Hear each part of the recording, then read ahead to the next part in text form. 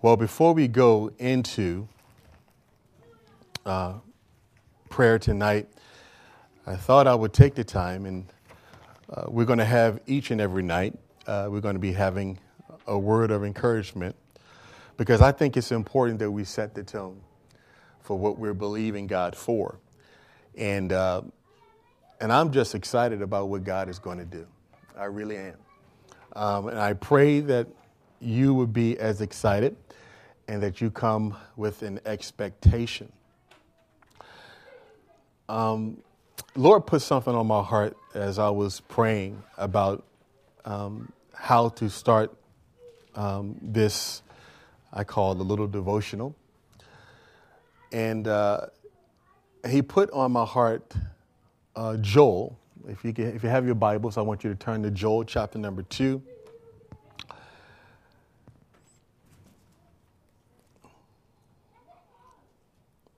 The book of Joel, chapter number 2. And we're going to be talking tonight from verses 12 to 17. Joel chapter number 2, verses 12 to 17. Here in the book of Joel, the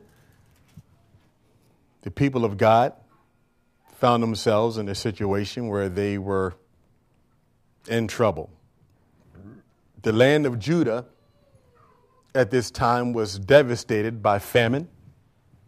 It was devastated by locusts and plagues were in the land, and the vegetation was destroyed, and cattle and sheep was destroyed, which was the source of their economy, their income at that time. And God sends the prophet Joel to come with a word to share with them.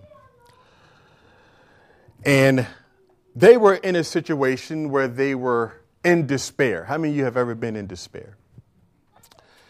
They were in despair. There was a feeling of hopelessness in the land.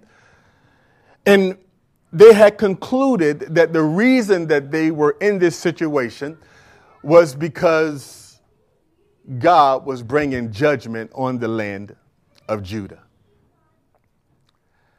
And so Joel, being a prophet of that day, God put a word in Joel's mouth to give to the people.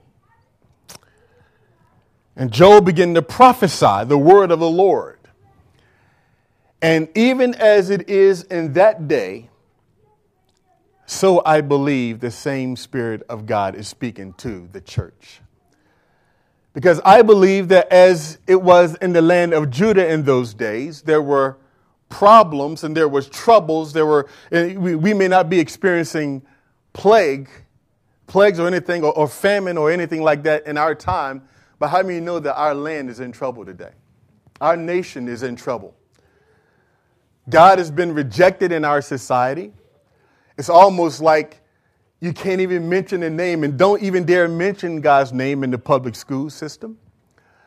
Because if you do that, then, you're going to be chastised, or you can say anything else, and kids can wear T-shirts and everything else, but they cannot mention the name of God. Don't mention the name of Jesus. But people glory in today is what they used to be ashamed about back in the day when I was growing up. It used to be a shame to be involved in any kind of perversity. But now, how many know that they're debating on the Congress floor? I heard this today, so you can get a glimpse of what's going on here in America. They're on the floor of the Congress. They are debating marriage between same-sex partners. Now, how many know that it used to be back in the day that wasn't even thought about? But today it's well accepted because the bar has been lowered. Crookedness is in our government. We're discovering now that how much money a lot of these people were making, and you see that a lot of our congressmen and senators are perhaps have been somehow intertwined in this kind of deception and this kind of really abusing and fleecing of the people. We see it today in our nation. Our economy is in trouble. Hatred and bigotry is still on the rise in our nation. You can't watch TV nowadays for 5 minutes because your spirit will be offended. Used to be a time you can sit down and you can watch stuff like the Brady Bunch and, good wholesome things. But you cannot do it anymore because our nation is on the decline, morally speaking.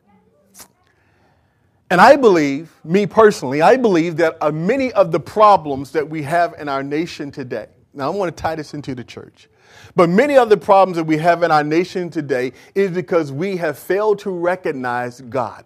We have decided to, that there are no absolutes. How many of you have ever done a study of the founding of our country? And you understand that the founding fathers had a whole different perspective on this. They recognized the importance of God. They recognized how that God was the central, for lack of better words, the central thought or the central way by which we were to behave and to connect with one another in a society. And so America today finds herself in a situation that we are in trouble as a people. Now, here's the thing. What do the church do? What do we do? Because all of us live, we live in this society because this is where God has planted us. And God has us here because there's a calling, as it was in Joel's day. The Spirit of God sent Joel, said, Joel, I want you to go and talk to the people, gather everybody together, because there is a serious problem here. And only a call to repentance and turning to the Lord is going to help. I believe this, that the church is the hope of the world. And largely, if this thing is going to turn around in any way, it's going to have to be us coming together in these times. Us coming together in this kind of environment and beginning to call on the name of the Lord and ask God to intervene in our circumstances and in our situation. So Joel comes with a message, and I believe that the same message that applied in that day applies to us today as the church. Because you and I are the standard bearers. You and I are the ones that supposed to be crying out for God's mercy over our land. If we don't, who will? Because our children and our children's children will inherit this. Look what he says in verse number 12. He says, now, therefore, says the Lord, turn to me with all your heart. We talked about what that meant yesterday. That when we turn to the Lord with all of our heart, we give God our full attention. This is a message I believe that God has for the people of God, for the church in this generation. He says, turn to me with fasting. That's what we're doing. With weeping and with mourning. Rend your heart and not your garments. How many know just showing up in church is not enough? Because in those days when they would rend their garments, it was an outward sign that they were serious, or that they were really trying to get right with God or to connect with God. And so they would rip their garments to show that they really need God and they were really in a difficult place and needed God to move. But interesting, he says here to rend your heart and not just your clothes. In other words, it's not about the outward show. It is about each and every one of us tonight engaging the Lord with our whole hearts. It's not about the outward show. It's not about just saying, I come and I've showed up, but it's more. God wants a people that will open their heart and let God come in. God wants us to come to a place as the people of God to take off the masks, to take off all the things that we want to portray to make everybody think that we're one way when we know that we need the Lord, that we're struggling, that we're having issues. He says, so return to the Lord, for he is gracious and merciful. He is slow to anger and of great kindness, and he relents from doing harm. Who knows he will turn and relent and leave a blessing behind him and a grain offering and a drink offering for the Lord your God. He's saying there that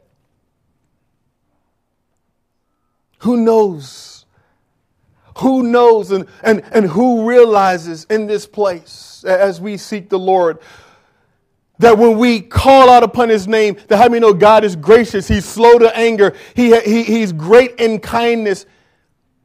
Who knows if God will relent and change his mind?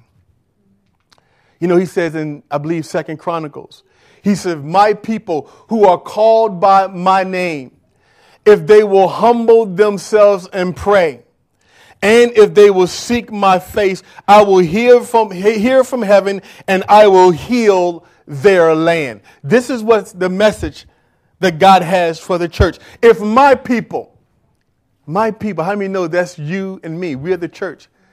God's given us an invitation. He says, okay, we're looking at all this violence on TV.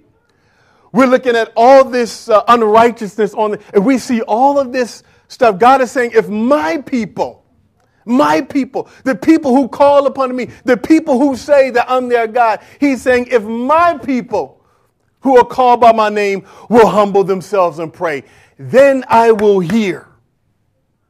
Then I will hear from heaven. And then I will heal their land. So as we're gathered here tonight, there's an expectation from the people of God to believe that when we call upon him, that he will heal our land. For he says in verse number 15, blow the trumpet in Zion. Blow the trumpet in Zion. See, trumpet is symbolic of opening up your mouths. I believe that in our generation that we have what I would call too many Secret Service Christians. You know what a Secret Service Christian is? Secret Service Christians are people who say, well, I won't open my mouth unless they say something to me. You know, because I don't want to force my religion or my beliefs on anybody else. You know, because everybody have their beliefs. You know, you have your way, I have my way. Somehow it all meshed together and we'll get there in the same place. But that's not what the Bible says. The Bible says that, number one, we're the light of the world, right? He says that we're the light of the world. He says that we are to blow the trumpet. In other words, we're to open our mouths. We're to tell the people about the goodness of God. We're to warn people, to let them know that Jesus is on the way back. And that we need to come together. We need to consecrate a fast. We need to believe in our God. We need to trust and we need to know that our God will use us if we are willing to open our mouths. God did not call us to be Secret Service Christians. Whether you're on your job, God called you and me to take the initiative. How many know Jesus didn't walk around saying, can I share a word with you? He just went around preaching the gospel. And he told people of what the situation was. Now, if people chose to believe, good. If they chose not to believe, then that's on them. But he what? He opened his mouth. How many know you got to open your mouth? He says, consecrate a fast. That's what we're doing tonight. We're fasting. He said, call an assembly because, listen to me, the time's called for it.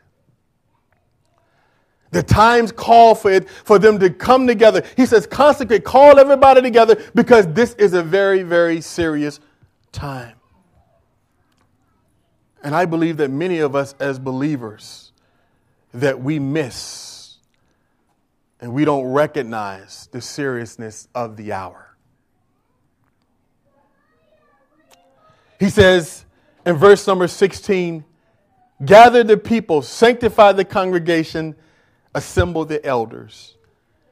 Gather the children and the nursing babies. Let the bridegroom go out from his chamber and the bride from her dressing room. Let the priests who minister to the Lord weep between the porch and the altar. And let them say, spare your people, O Lord. This must be our heart's cry, church. That we are to cry. He says to weep before the porch and on the altar, and that we cry out, Lord, spare your people. And do not give your heritage to reproach, that the nation should rule over them. And turn over to 2 Timothy. We're going to read this passage before we go into prayer. 2 Timothy chapter number 3. 2 Timothy chapter number 3.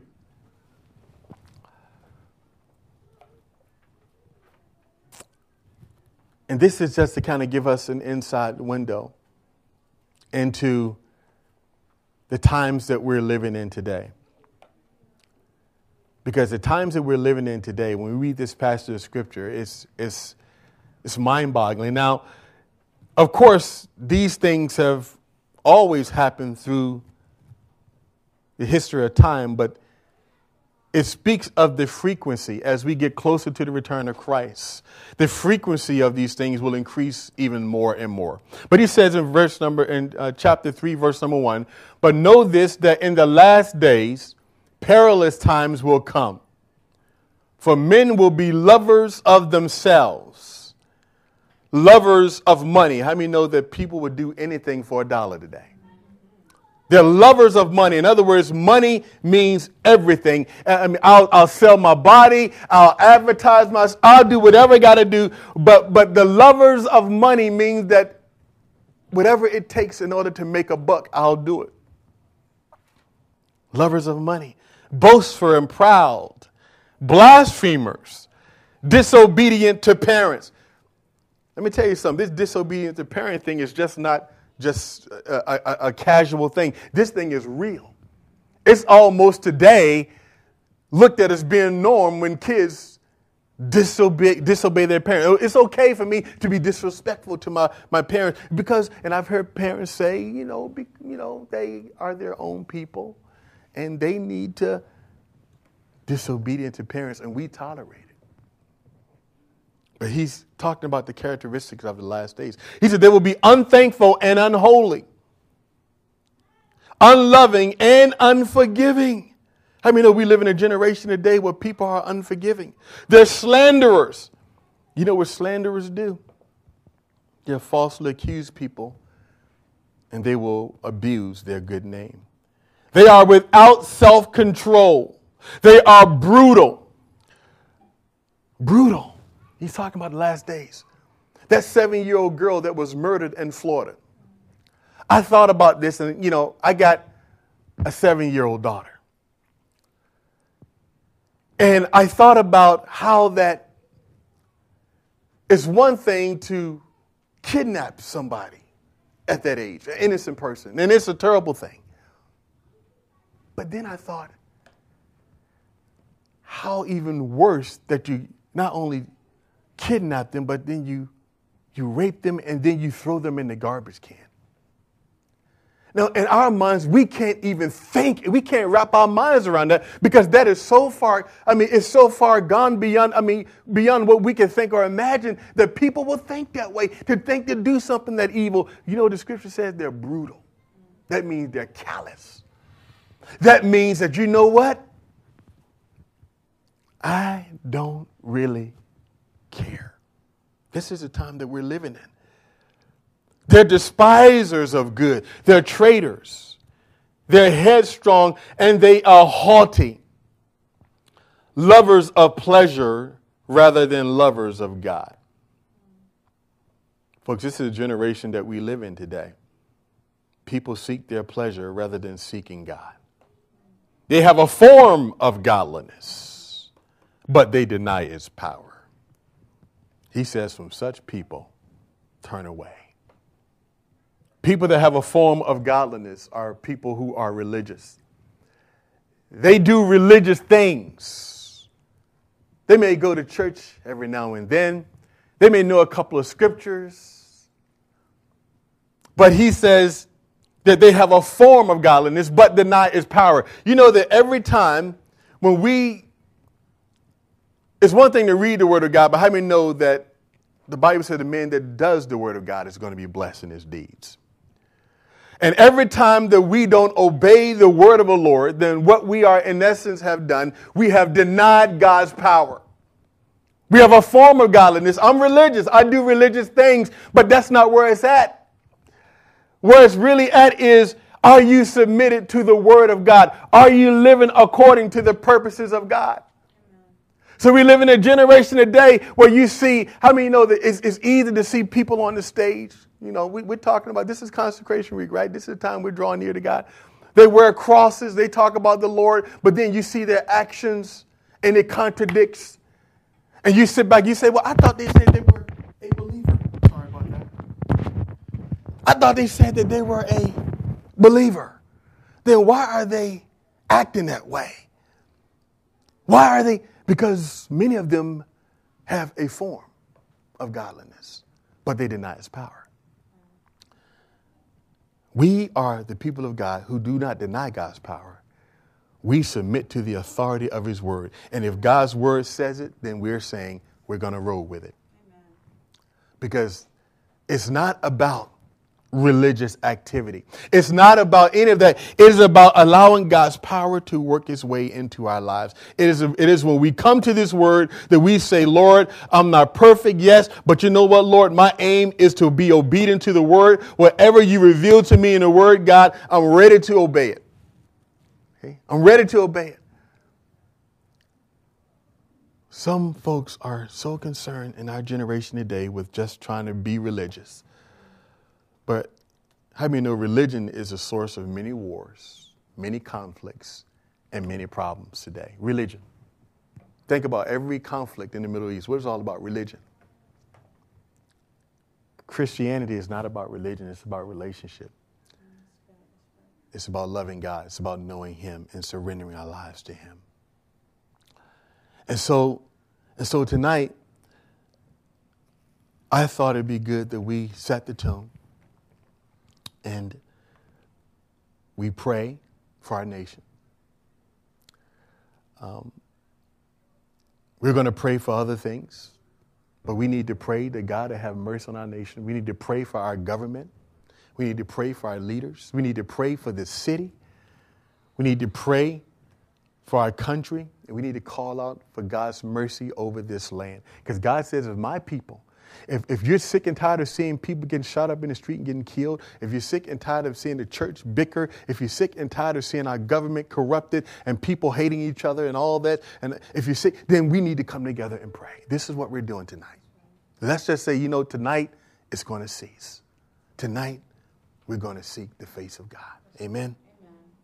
So let's begin to pray. I want everybody to just feel free in the Lord. We'll move around. We'll just pray and call out on the name of the Lord. Amen.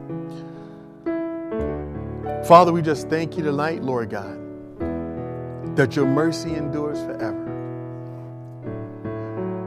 God, we pray for our nation tonight. Father, we pray for our president of our nation, Lord, that you would give him wisdom, Lord. Father, we pray tonight that you would give him understanding, Lord, that you would surround him with godly men and women. The Lord, that there would be a godly influence over his life. God, we pray, Father God, that you would be a shield about him. And Lord God, that you would use him, Father God, for your own glory. For Lord God, the nations belong to you, O God, for you are the sovereign Lord. For the Bible says that the king's hand is in the hands of the Lord and you turn it whithersoever you desire. God, we're asking tonight, Lord God, that the crookedness and the corruption in our government will be exposed, Lord God, that we might be healed. Father, you see the deception, oh God. Lord, you see the lies, Lord God. You see the crookedness in our land, Lord God. Father, we are praying tonight. We are praying tonight that you would heal our land. In fact, Lord, we're praying that you will inspire the church to get on its face and begin to cry out to God.